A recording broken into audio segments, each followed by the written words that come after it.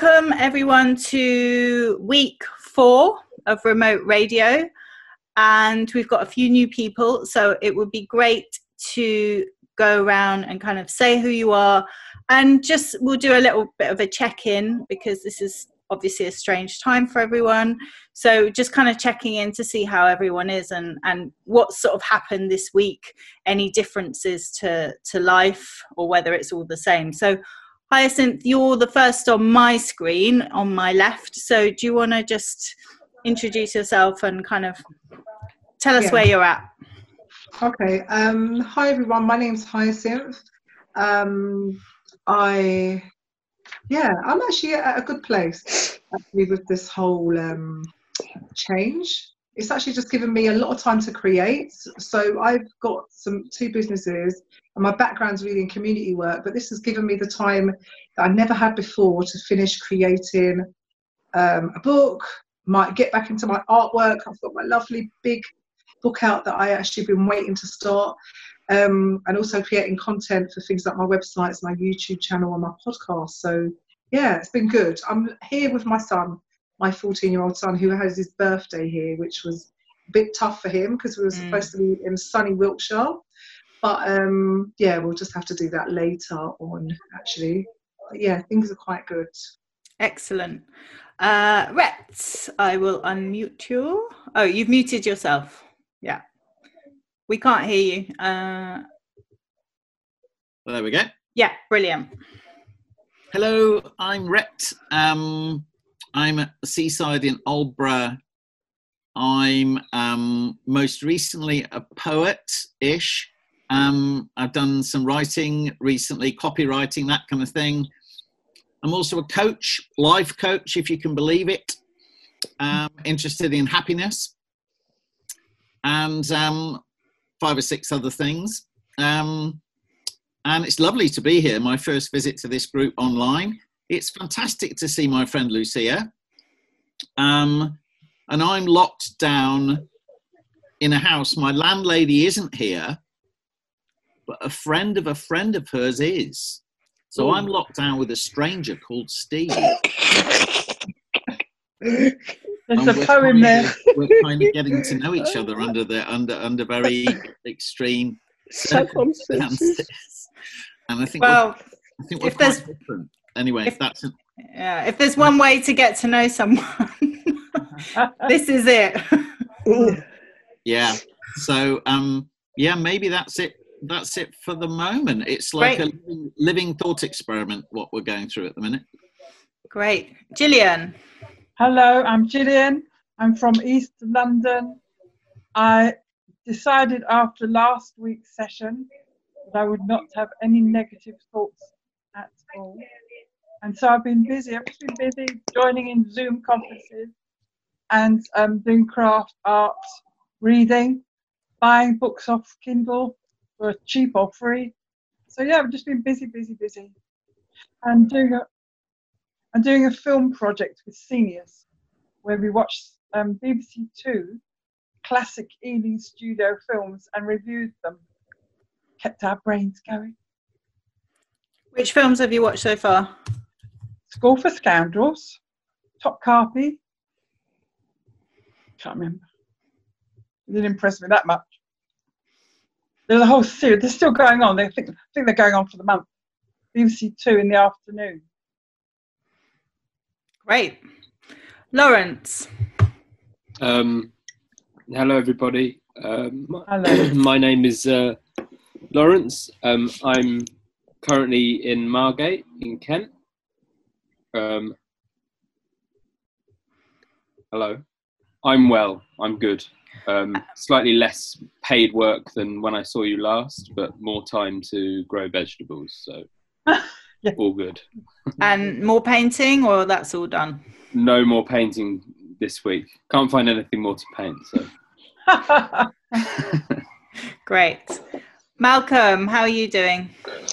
I'm sort of with Gillian and Hyacinth, really. I'm feeling much better this week. I'm feeling there's some good things. The only thing that has stressed me a little bit is joining this bloody meeting. You know what I mean? Technology. So Lucia, I've got it in for you, girl. You know what I mean? know. I don't know what happened. Apparently I think somehow I backdated the meeting. I'm not sure how that happened. So apologies. I'm really sorry. So you've stopped the drinking, yeah? I don't drink, so I don't even have that excuse. Oh, right. Okay. Well, anyway, I went into the garden and got Jamie to sort this out for me, so that was okay. And the other thing is, by the way, I'm Malcolm. I'm an old, elderly East End man, working class, who unfortunately has been influenced by many middle class people over the years. So we have a new person joining us. It says Mummy's iPhone, but this is Florence. So hi, Florence. Can you just introduce yourself? Because I'm not sure. Antonio, you know Florence, right? Anyway, I've never met you. We've spoken on the phone. Nice to meet you. Florence, are you able to say anything? Well, as a newcomer, I'm joining today. I just want to listen, and see what it's all about. Okay, so more of a listener than a participant this week. And if you enjoy it, then you might participate next week. Yeah, we're a friendly bunch. I promise. Okay. Most of the time. Antonia, do you want to just introduce yourself and tell us how you're doing this week? Well, I'm Antonia, I live in Clapton, and I'm going to go on with the thread of what Gillian and Malcolm said about the mood, lifting and being more positive. My granddaughter, he bought some canvas and she gave me one. And this one of the sunny days, I didn't know that I could even draw, but this is what I did. That is my, masterpiece. So he's been really good. He's been really good. And I have 2 cans and I've been doing some, exercise with this young handsome man called Joe Weeks or something. Oh my God! And I've been doing that. It just debilitated me, people. So this is my using that for my high spirit, and I've been reading a lot and just going on. Yes, it's been very good, very good. I mean, I'm on the go. Let's go. Yes, thank you. Excellent. You definitely seem in much better spirits than yes. So that's wonderful to see. And maybe even though we're not supposed to go out too much, I think having lovely sunshine outside does help things along a little bit. Gives us some joy. Yes. Donald, you've managed to connect. I'm so sorry. It's all my fault. I'm very sorry. How are you doing? I don't blame you a bit. I'm glad it's not just me. I'm so glad it's not just me. I thought, no, it wasn't once you. again, technology is defeating me. But good. So that's good. I got too much sun the other day and felt a bit faint, but that's what sunshine can be about. I did 1,200 plus continuous hula hoops on my terrace today. No way. I've been doing that, and I just suddenly thought I would write this thing. It wasn't. It's about women in isolation or women in lockdown, and I just thought, well, death is a kind of an ultimate lockdown potentially, and I would just sort of imagine what if she were trying to communicate with us or the world now, what would that be? So I sent that off, and that felt really good. And I also had a meeting with a theater company. I was meant to be in a show at the Barbican and touring from May in the UK. And it's about 6 people isolated on a beach with either no or shitty guidance by the bigger powers. And so it's quite timely. it's not happening, obviously, in May and June and whatnot. Oh, sorry, I got disconnected for a minute. Jamie, you're back. How are you doing? Hello again. Yeah, Hi. I'm good, thank you. Yeah. No, I'm Do you want to just introduce yourself to those who don't know who you are? Yes. And yeah. So I don't know Hyacinth, Rhett, none of them, Malcolm. I'm glad you find that funny, Antonia. Jamie, sorry. That is not funny, Antonia. It's very difficult neighbour. Malcolm, your microphone has gone onto mute, by the way. I don't know if that was deliberate. No, that was me. I muted him because he was fiddling around. Being an arsehole. No, I didn't say that. Just, right. Fiddling around with his cables, so it was making lots of rustling noises. Languish, Timothy. Yeah. Languish. So I'm back in London. I was away for 2.5 weeks. I was down at my brother's house in Sussex, and we came back on Wednesday evening. So we've left there's something quite sort of oddly bubble-like about being in the countryside. You don't really get the sort of intensity that you do in London, and that sort of pressure cooker feeling, really, being down there. So it was kind of a slightly odd transition moving back up here. Part of the reason why I did is strangely, I've got a job filming in a zoo, in Whipsnade Zoo, looking at how they're dealing with the corona crisis at the moment. They've massively reduced staff. Social distancing has come into play. More with people than with the animals at the moment, as far as I can tell. I've only had one day there to have a look around. So, I'm back in town, and nice to see you again. Great, thank you. So let's.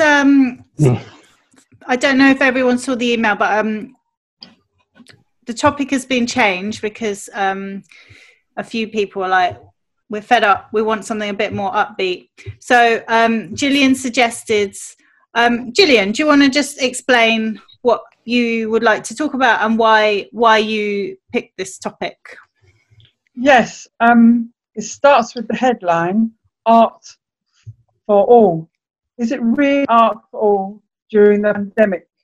And just say before the pandemic, then I had organised as a community leader for seniors and for seniors to go along freely to very expensive art exhibitions and museums under the cushion. We were disadvantaged because we were old, and the museums and galleries make a big thing about bringing in disadvantaged and old people, so obviously we've milked that. Now the pandemic has come and we're in lockdown, my worry is that the online viewings and looking at masterpieces isn't getting through. Those people that aren't online aren't actually being catered for. And then the question is, who cares? But, that's a discussion point.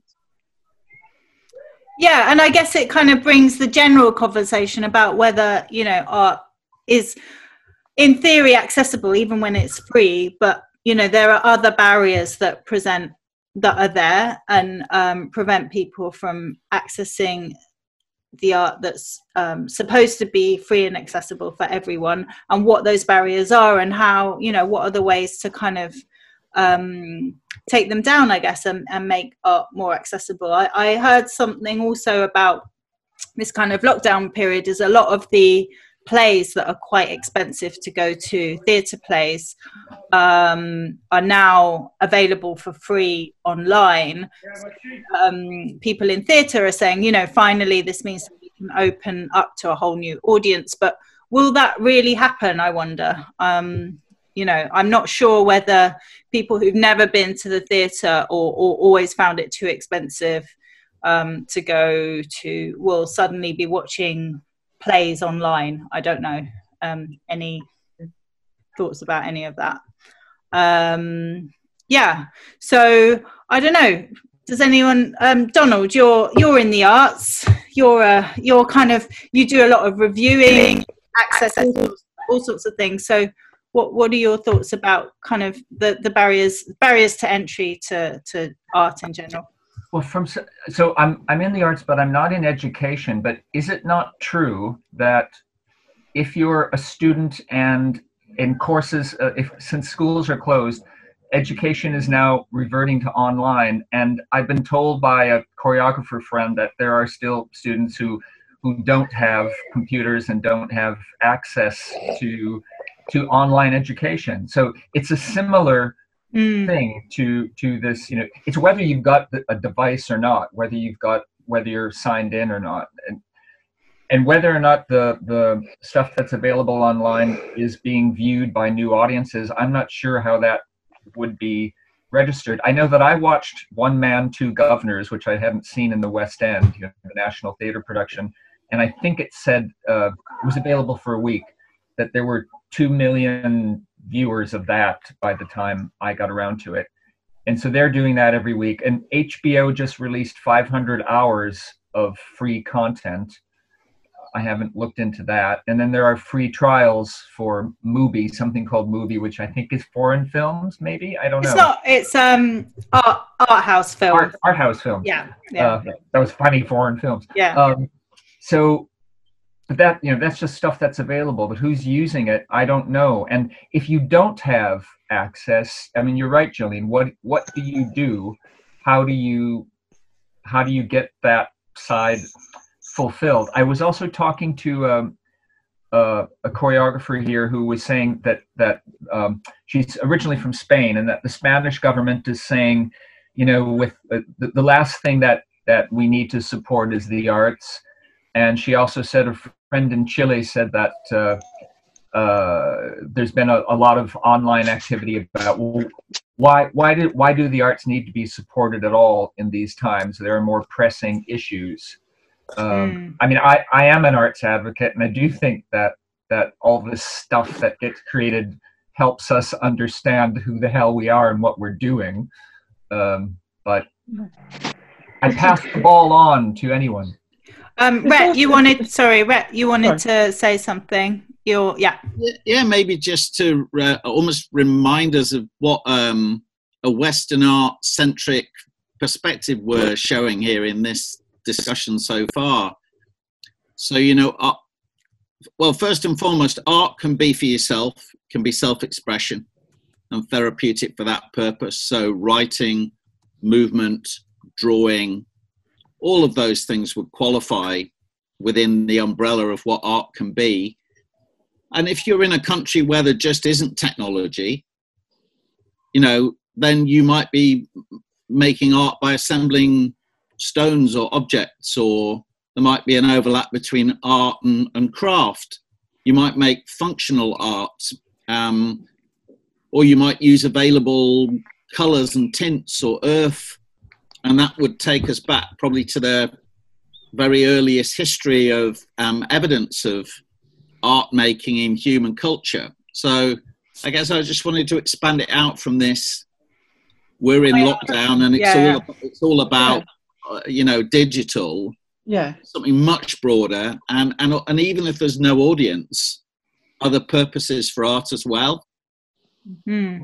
I wanted to go onto this magnanimous umbrella that the huge cultural institutions in UK have, and calling the thing art for all. That needs to be squashed then, because it's not art for all. I'm not talking about abroad, I'm talking about what's available for people in the UK online. We can expand that out afterwards. So that very patronising art for all, but it's not art for all at all. And for myself, it's a question of getting hold of people by email and or telling them that there's something coming up. You need to know how to get into this, or even for Zoom. Come on, join Zoom. There's so much going on. And they have their own internal barriers, and they think they can't go onto this thing because it's too technical. So there's that double-edged thing that something's out there, you don't want to join it, and therefore you're not accessing. And then we feel sorry for you. There's got to be some kind of personal responsibility for joining in something cultural anyway. Malcolm, you mentioned class earlier. You said, you know, I'm working class, but I've been kind of too influenced by middle class people. Do you think there's a kind of class comes into art accessibility?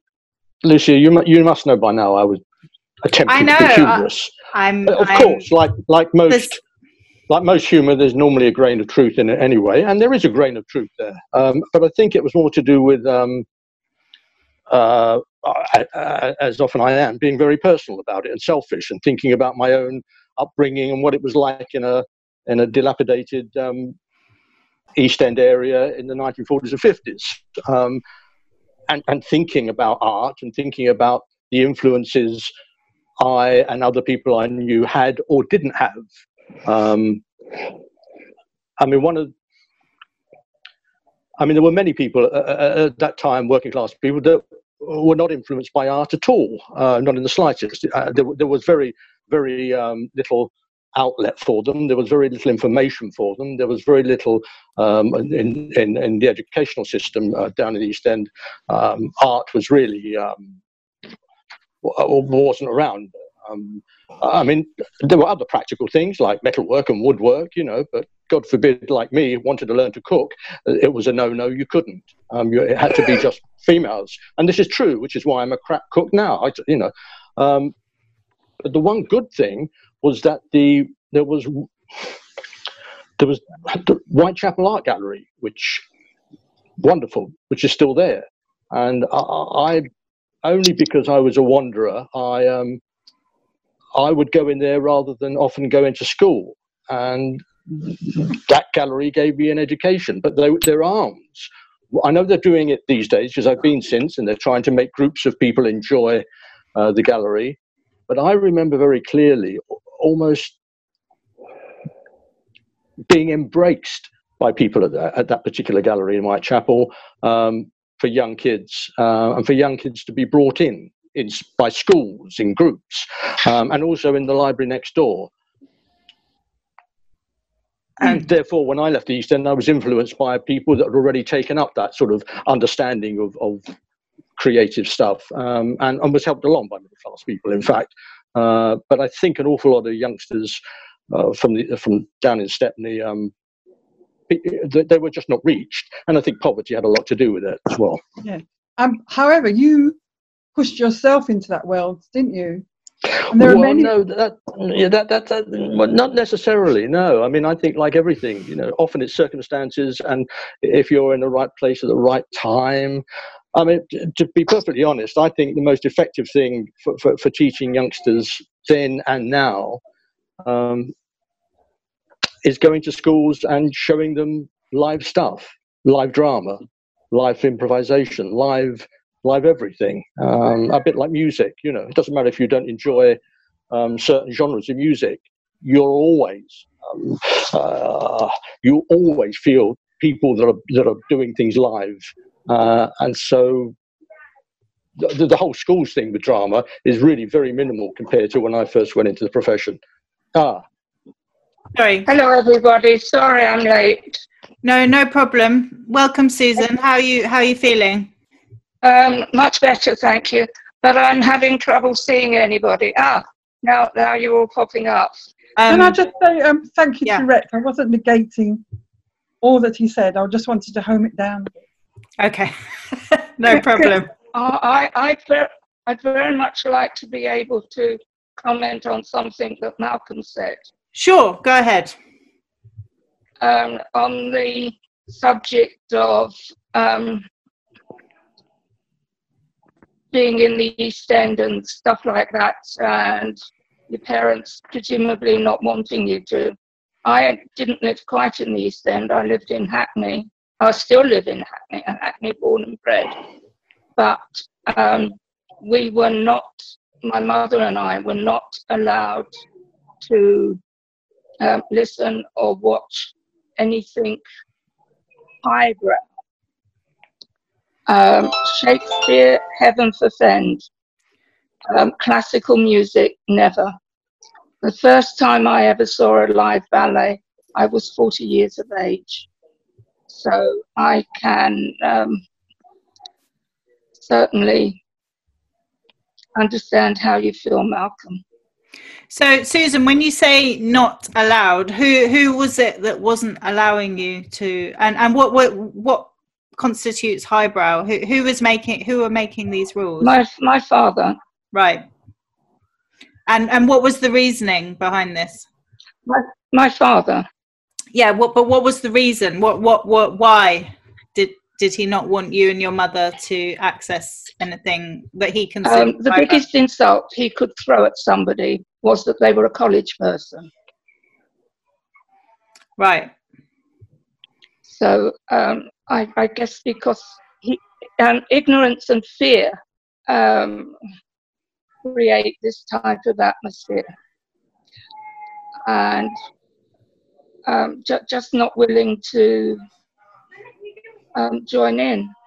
But he used to be very extrovert, but that was before I knew him. So do you think, sorry, I'm just quite interested in this. Yeah, sorry, Malcolm. Yeah, Lucia, I think we've got to bear in mind that at the time, in the 40s and 50s, there was a lot of resentment by working class people, understandable resentment, because the ruling class and middle class people, in comparison, were very, very privileged. Now, I'm not sort of taking sides in any sense. I think what I'm saying is from this distance, it's understandable why a generation above me resented people that were privileged. And I also understand why many people that were privileged and got on with their lives didn't particularly want to mix with working class people. So the arts for working class people got stuck in the middle, really, by one's parents' attitude towards anything that really was. I mean, included food as well. It included all sorts of things. That if it was highbrow, I know what Susan's getting at. It's just that, like language today is problematic for people, it was then even more problematic. And if you didn't have an education, and if you did live in a slum area, the idea of actually the arts was really an alien thing almost. It wasn't far off something that you thought only working class, only middle class and upper and the gentry got involved in, really, and that they looked down upon you. Again, this sounds a little bit like a flying circus sketch, but it is true. There are attitudes from all the classes towards each other. Thank goodness, much of that has flattened out. A lot of things have been lost by it, but nevertheless, there's been an awful lot of gains. I'm just going to move on to Lawrence. I'm probably putting you on the spot a little bit, but can you just tell us about what you were trying to do at Open School East? Because I think that's quite an interesting example of kind of this, I guess, levelling things out and accessibility to arts education and things like that. Sure thing. So I guess when I co-founded Open School East, which used to be in Haggerston, in the former Rose Lippman Library, we were trying to create something akin to an art school that faced outwards instead of inwards, and which was free and provided lots of opportunities for people to come and make their own culture, I guess. And sitting here, I've been thinking it's quite interesting that we're using the term art. Because a lot of what I kind of got from Open School East, where you could come and, in fact, a radio thing started there, just like this. We were bringing people in order to kind of create an openness that brought diversity and allowed us to make culture together and experience other people's culture. It was very much about giving people their own voice and their own ability to make things rather than it being kind of hierarchical. And I think it's interesting that we're using the term art, because what, for me, art does is it brings communities together and allows you to experience and make each other's new culture or experience each other's culture, which gives you a different understanding of the world and of ways to collaborate. And it stops fear and it kind of celebrates difference. And I guess in a long rambling way, that's why I started Open School East. which now lives in Margate, and I don't run it anymore. But that was all free, and I think that's another important thing, you know, a non-institutional and a very open attitude to kind of making that I think Rhett was kind of pointing to as well. You know, for me, art, I help artists make public sculpture, and that's like my job. But for me, art encompasses cooking and gardening and, you know, all of those things that give you some kind of reflection or mindfulness or bring you to other people or have ideas or lets you talk or celebrate or experience. And that doesn't have to be the National Theatre. I can find that much closer to home as well. Sure. I really like that distinction you made there, Lawrence, between kind of art and culture. Suddenly, if you talk about culture, everyone has culture. Everyone has a story and a history. So suddenly, I love that idea of your experiment as being about an openness and exchanging culture, and that something comes out of that, and occasionally it's a specific thing that you could call an artifact. You see what I mean? Like an output. So I really like that distinction you made, or I think it's interesting at least. Antonia. Oh yeah, sorry, Gillian. Antonia hasn't spoken. Yeah, Antonia, you haven't spoken for a while. Any thoughts on what we've been hearing? I'm being pensive now. You know, yes, I've been listening attentively about what everybody's saying. My perspective is I will take on what about Open East, what you said you were doing there, and the creativity that came out of that, and it's still going on. But we have to, going back to Gillian, we have to address the issue of digital inclusion. I got something on my phone from a group that I belong to, that BBC was showing, they call it something, they're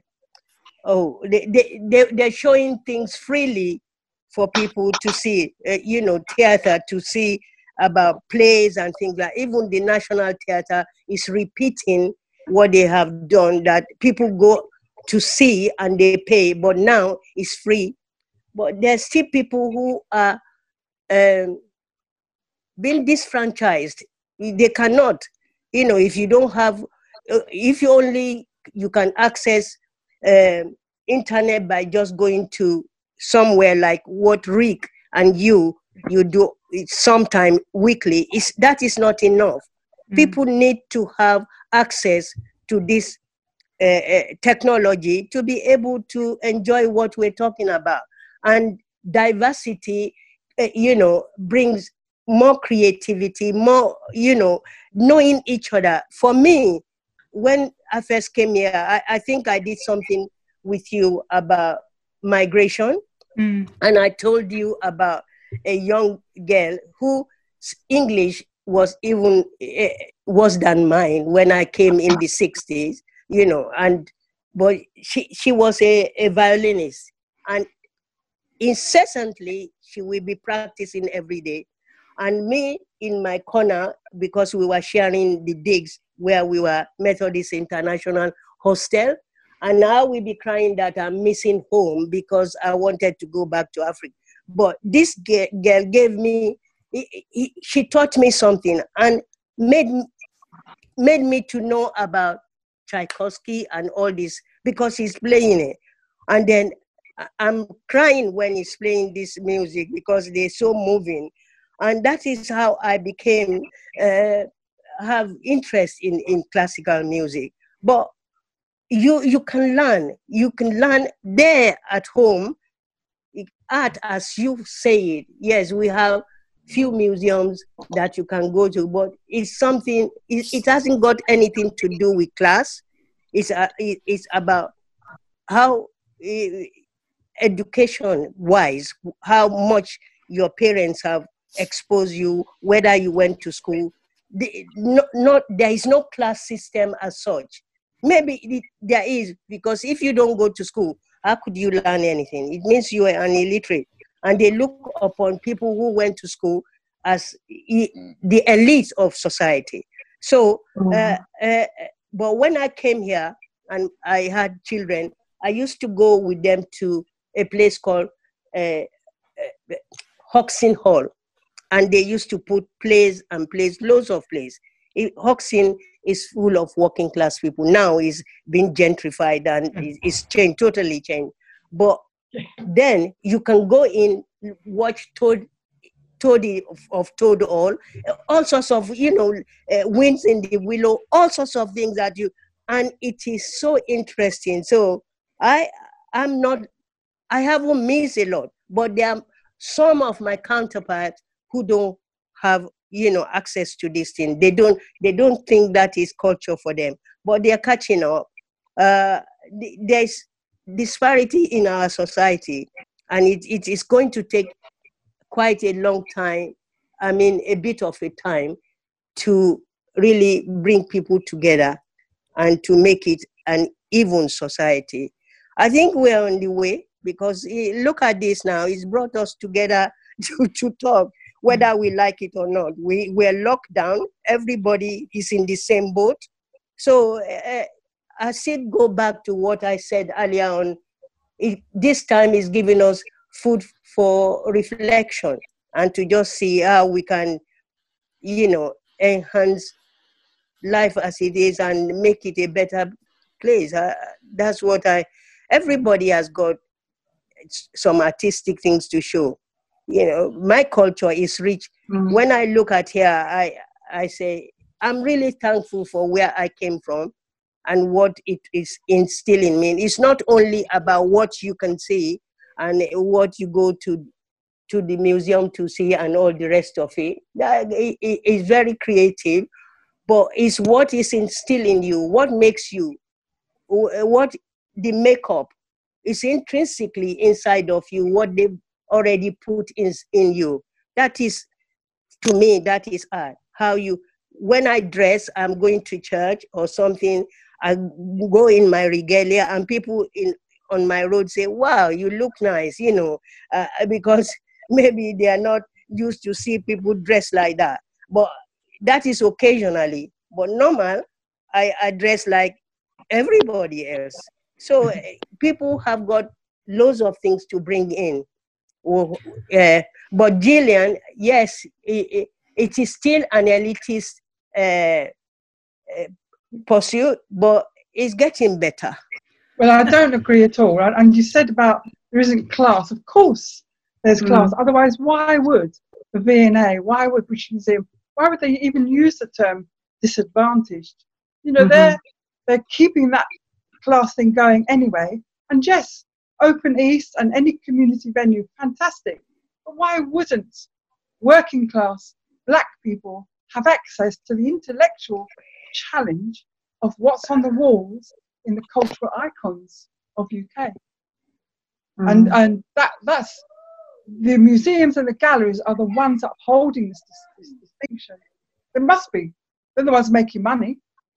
It's a business to them. They don't care about you and how you feel equal. They don't care.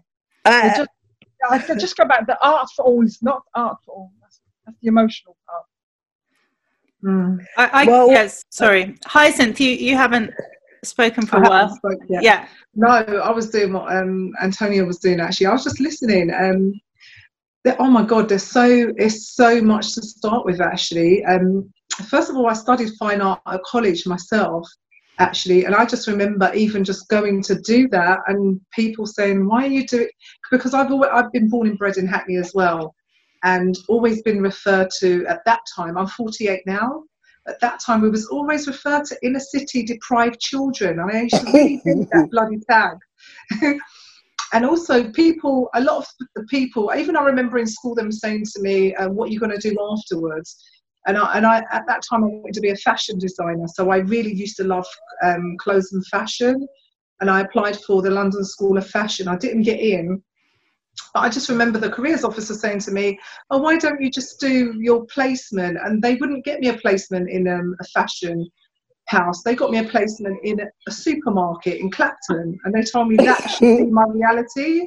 And I just remember thinking, thank God for my really wacky, wonderful, weird and eccentric art teacher who was just like broke all molds, and who was like, you're really good at art, you love art, why don't you go to art college? And I was like, why would I do that? Because no one like me really goes there. And they keep saying it's not for people like me. And also I come from a family where we're very working class, and they were like, that's not a real job. And I'm thinking, I didn't know what I wanted to do as a job. So I went to art college and I loved it. And then for me, I've always been into the arts. So even growing up, my children, being a single mum, I would always take them to theatres. Yeah. I would make them go to see opera. I would make them see everything, actually, so they could at least experience everything and then decide whether they liked it or not. So we was always in galleries and places to be found. Later on in the early 90s, I started working with the Shoreditch Trust. So I was part of a college where I was not a college, a program where I was an arts ambassador. So we was bringing arts to people in Hackney, actually, to get people into the theatre and into places where they wouldn't normally be. And we used to access free tickets and stuff. And I just think, if I didn't really kind of fight in a way to be part of that movement and have some really wonderful friends along the way, I just think I'd probably still be like, oh, why are you going to see that? Because I still get that from peers now. Like, why are you interested in opera? Why do you want to go and see ballet? And I'm like, because I just want to experience it. And actually, for my children, I mean, they love the arts. My older son's not really that much into the arts because he's like, oh, Mum, you dragged me to see those things. And I'm like, but at least you experienced it. And even if you're not into it, he's quite creative himself. So he writes music and poetry. And my youngest one likes to do photography and make films. And I think, because I've had to show them anybody can be into the arts. I just think we all are creative beings, and we need to actually just be allowed to create regardless of where we're from. It's just that there are barriers, like Gillian's saying, going into museums sometimes if you don't know museum etiquette and all that kind of stuff, or you're not supposed to be in certain museums at certain exhibitions, you know, and then people talk to you like you're really stupid, like, what are you doing here? How did you know about this? And I just think I'll get stuffed, actually. I just think yeah.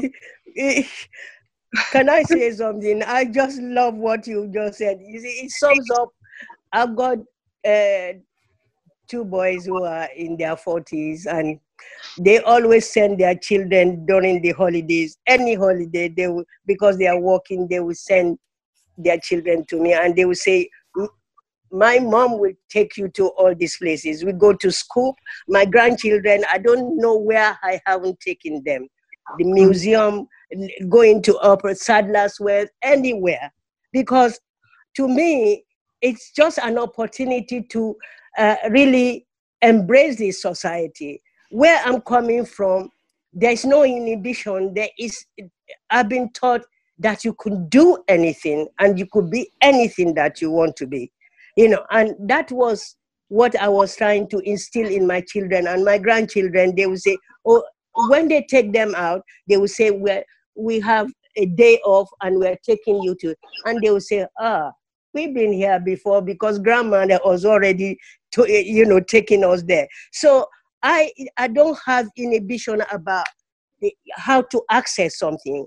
It depends on your taste and how hard you want the thing to want to embrace it. I will pay 60 or 80 pounds to go and see Aida or something, and whereas somebody will say 60 pounds, oh, I can do a lot of things with that. It depends of your taste. But I agree that it should be accessible, more accessible to people. And it is for people not to keep quiet, to bring that barrier down, that equality, if you have been, you fight that all the time, because it's in our society that people want to be better than the other, but then you have to say in your mind what you want. You don't need to be in a race. But I love arts, I love music, I love ballet.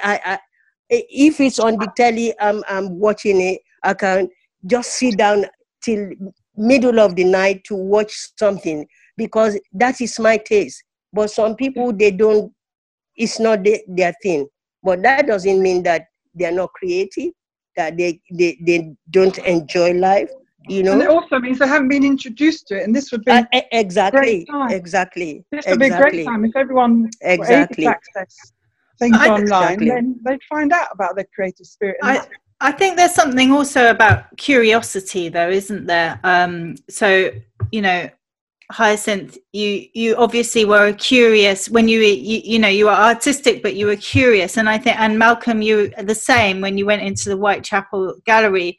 There's something about you being a curious person that pushed you into there to discover things. And so it's just, you know, often it's about sort of, we should be kind of introducing, yes, we should be introducing arts to people, but then I think there's something also about people's natural curiosity and yes, making that things available so that curious people can find things. But if you're just not curious and you're just not interested in things, then you'll never find anything, surely.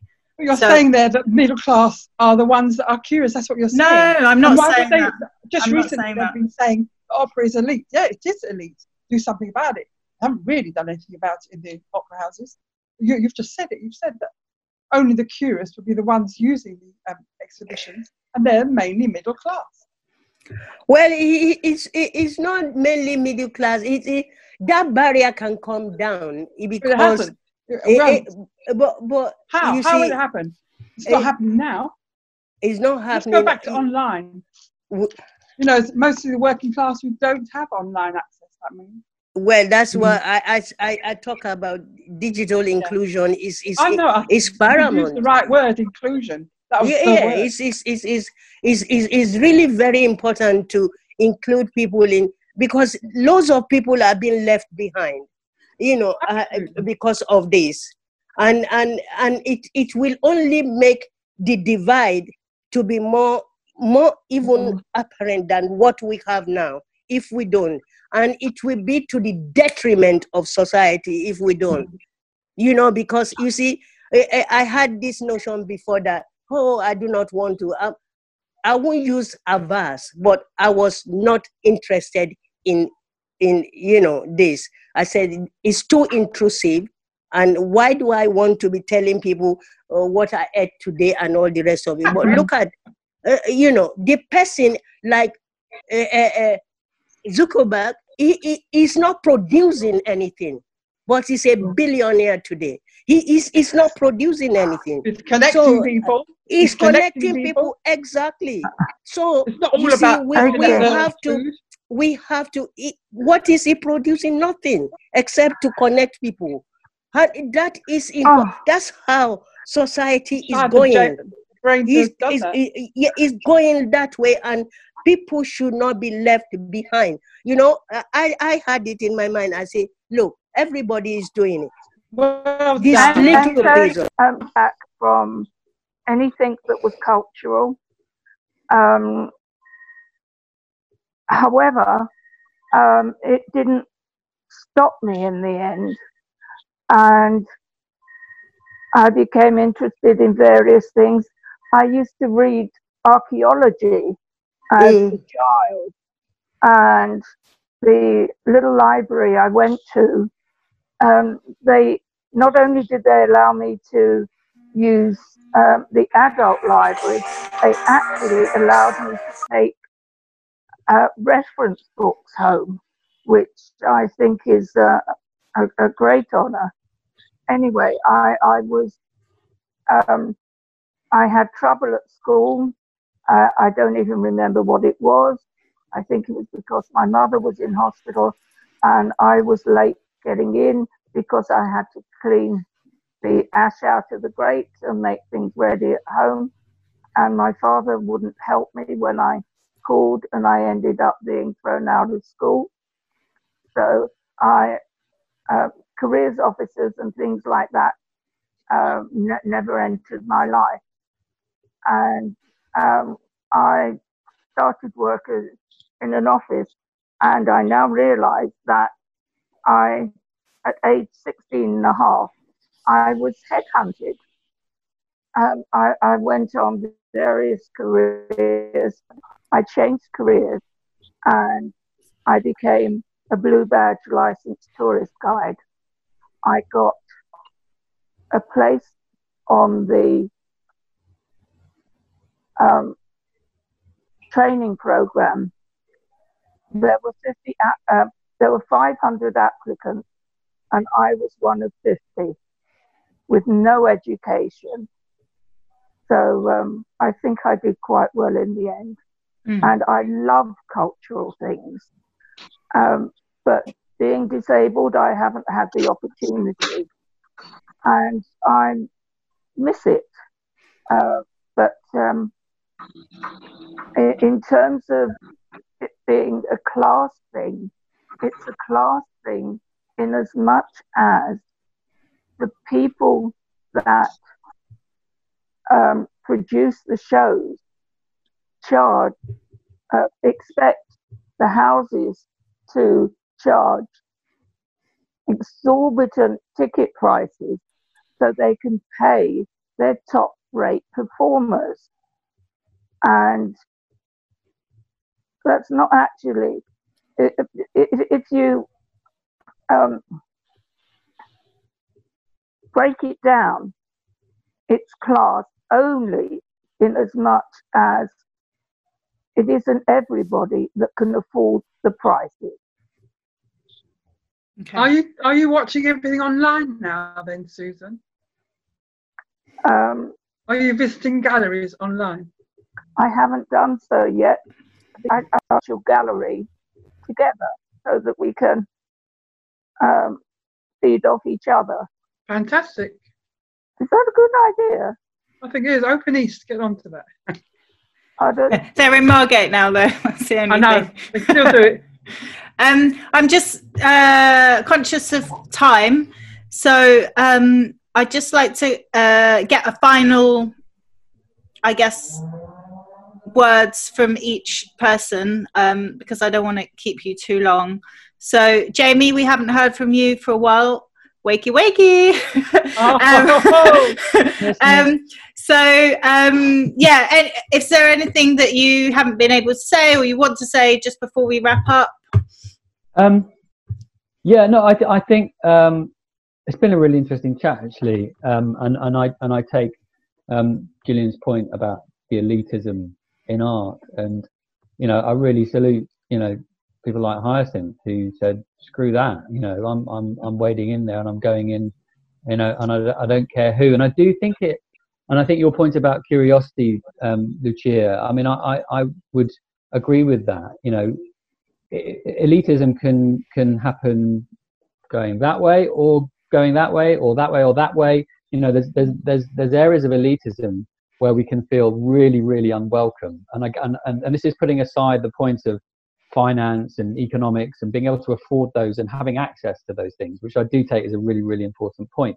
But there comes a point where you say, "Screw you, I'm coming in and I don't care what you think of me," and I might break the mold of the type of person you expect to be interested in this world. But people do need to have that confidence, and they do need to have that curiosity to do that.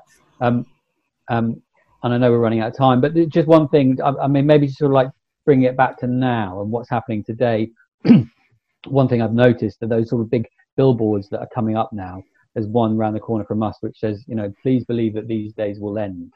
And I just is that an advertising company or is that an artist? I don't know. It looks like an artist.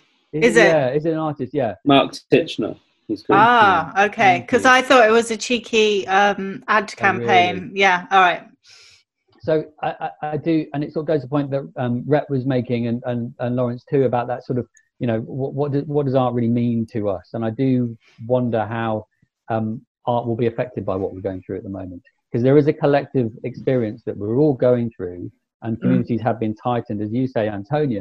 Communities have been sort of tightened, and people are talking to each other, who wouldn't do normally, and the expression of creativity about COVID and about what we're going through now it'd be really interesting to see how that affects all arts, really, because they will mean so much more to us, because we've all experienced it in some way.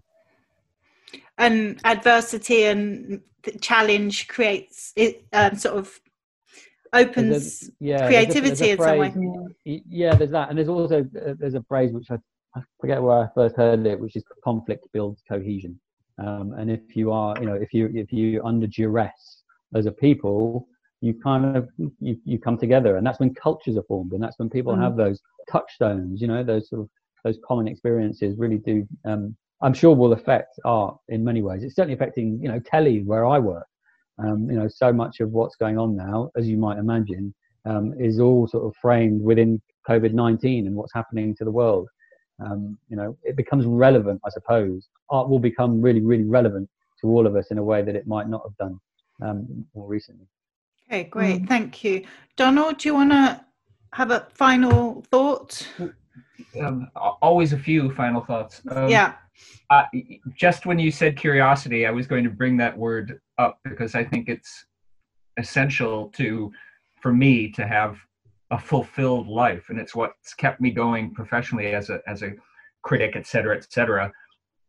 It's wanting to know how things work and why, and what other things are like and difference. And play, I think, is the notion of play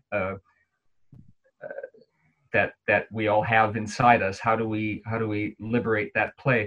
And Rhett, I wanted to you mentioned different forms of culture, non-Western culture, or I go to Finsbury Park every day, and I was really, really pleased. Somebody has taken some branches and constructed an installation piece using clots of earth positioned on the branches, and it's just so beautiful. And somebody had the idea to do this and make this artwork for anybody to see for free in the park, and that was rather inspiring. I think that's it.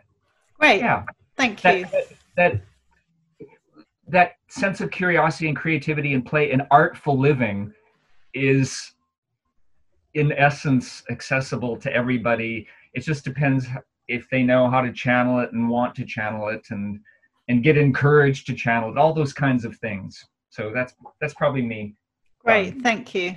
Rhett, do you want to... Just unmuted myself. Really interesting discussion, everyone. I think I identify with this idea that a lot of the values and human qualities that kind of sit behind art in its broadest sense, curiosity, openness, inclusivity, and many others, they're universal things that no one has ownership of. And maybe the key, touching on Gillian's point, is, how do we get exposure to that or access to it? How are we told that we have the right to, we have those qualities and we have the right to express them and enjoy them? And I think then Hyacinth's example was really important, that it happened for her because she had someone who made her feel that and helped her natural kind of creative spirit to come out. So a kind of child-centered creative education. So I think it just shows how key education is and what access and exposure you get during that time, and how people are kind of permissioned, told, well, this is for you too. All these things kind of set people up so that there's a greater likelihood that some kind of art will be part of your life, either as a creator or as an audience or as an experiencer. So that's probably my... Great, thank you. Hyacinth, any final words or thoughts? It's been quite interesting. I think my final thought would actually be, because I think when we're thinking about art, it's still very, I think like Gillian was saying, people think about like the really traditional art galleries and all that kind of stuff. I think when people are thinking about art, they just need to look at what kind of art or creativity appeals to them. because even when I took my sons to watch some of the plays, my eldest son was just actually amazed by like Sherling monks and stuff. So if there was anything to do with that in theatre, he'd go to that. And he used to like to read Japanese novels. So for me, I had to find out what he really loved. And I thought for me, I had to do it as part of my education, like look at Renaissance artists and do art history, but that really wasn't for me. I just like really abstract things. So I think it's about art, it's just about just looking until you find something you're interested in. I don't think there's nothing you can't be interested in, actually, with the whole scope of art. Yeah, right. That's it, actually. Thank you. Malcolm, any final words from you? Yeah, I sort of think I'm thinking about things in simplistic terms almost. I mean, and I still think it's a major problem for people to have access to the arts. I'm just saying, I sort of keep thinking I'm thinking about it as being almost simplistic, even though I know it isn't simplistic. I sort of go back to when I was saying that I was a kid going into the Whitechapel Art Gallery and mentioned because I was curious about things. But in fact, Lucy, I'm not. It isn't curiosity that does it.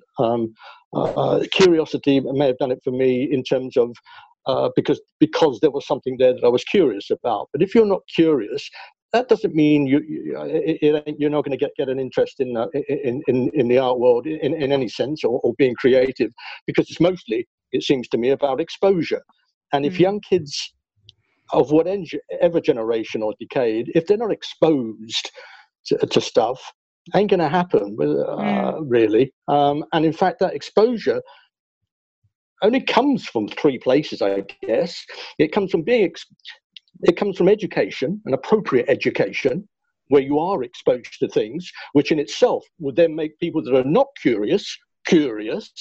Comes from family life, comes from an upbringing, it comes from parents. If they have no interest, if they have no curiosity, if they have no sense of looking, then their kids are going to suffer. And it comes from society general and what we believe for children and when they grow up. We should just be exposing them at school constantly to the sort of things that everyone should be exposed to. And one of the big things is the art world in all its different manifestations, from wonderful things to pretentious rubbish. But you should be exposed to it all. At this moment, I'm seeing it almost just in terms of an appropriate education at whatever level and healthy parenting. Yeah. Okay, thank you. Antonia, do you want to, what would you like to finish on? Well, I will add one word to curiosity. I think aspiration for where I'm coming, my own perspective. Like I said before, you might find a parent who is an illiterate, but because they have aspiration for their children, they want them to become somebody. They will do all sorts of job, maybe trade or menial job, just to give them that education. Education is very important. If it is not education, I wouldn't be here. It's because of the education that I was given. So I think you need aspiration too. The curiosity and to want to aspire to something is part of the creativity that is inside of us.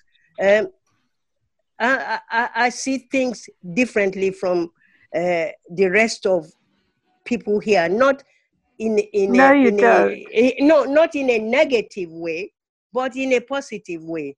That I'm learning, and I'm really glad that I've embraced some of the things. Like Hyacinth said, I just throw caution to the wind that, yes, I want to know this, how it works. You see, U3A in Hackney is about 95% middle class, white, male and female. And you said it. Maybe, in Hackney, you know that, Susan, but I'm part of that.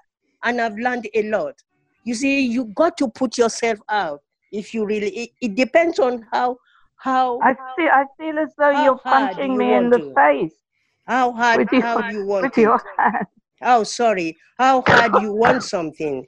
So the aspiration must be there. Curiosity too. Education. There are multiplicity of things that it makes us, all of us were artful. We are art in progress every day. Yeah. Every day. You go, girl. I love your gesticulating. Sorry. Every day. We are art in progress. We do things that I did some artwork which I didn't think it was in me. But yes, go for it. That's my contribution. Great, thank you. You're welcome. Susan, I didn't realize I was artistic, but I used to make all my own clothes, some from basic patterns, and I would amend them. So I'm a dress designer. I did some painting, but I'm not very good. I have moved all around the flat to try and get reception, but I can't. Okay, but Lawrence, can you, because it was especially Susan that asked to see Jessie, so can you show Susan your dog, please? Susan, this is for you. Oh, is it real? Thank you. There you go. Where? Oh, sorry, Lawrence, can you speak? Because otherwise Susan Hello, this is Jessie. Say hello, Jessie. Oh, thank you very much. Hello, Jessie. Hello. Oh, that was so kind. Thank you. Pleasure. So, Lawrence, do you want to just, if you've got any final thoughts? Not massive. I guess like creativity in oneself, whether consuming it or doing it, is now considered to be as it should be, which is, part of your health and well-being. And because of that, it's a human right? So everyone should be able to access it. I'll leave it with that. Great. And Gillian, finally, because you launched the subject, yes. I was far now absolutely exhausted, and it's ages to talk about online access. You have to wonder what Age UK and all these firms are doing to make things accessible for everybody, with all their classes going on every week where people lose their passwords, etc. But really, linking our conversation today to the government's fabulous phrase, levelling. They've got long to go. All right. Thank you, everybody. Week 4 of Remote Radio. Thank you all for joining. Sorry again for the mix-up with sending the wrong... We made it. We all made it. That's the important thing. So hopefully see everyone again next week. Have a good one. Enjoy a little bit of sunshine, even if it's just poking your head out of the window, if you can. Will, thank you. And have a good one. Yeah, and have some chocolate. Yeah, thank you. Wow. Thank you. Julian. Bye. My tea. Bye. Bye. Bye.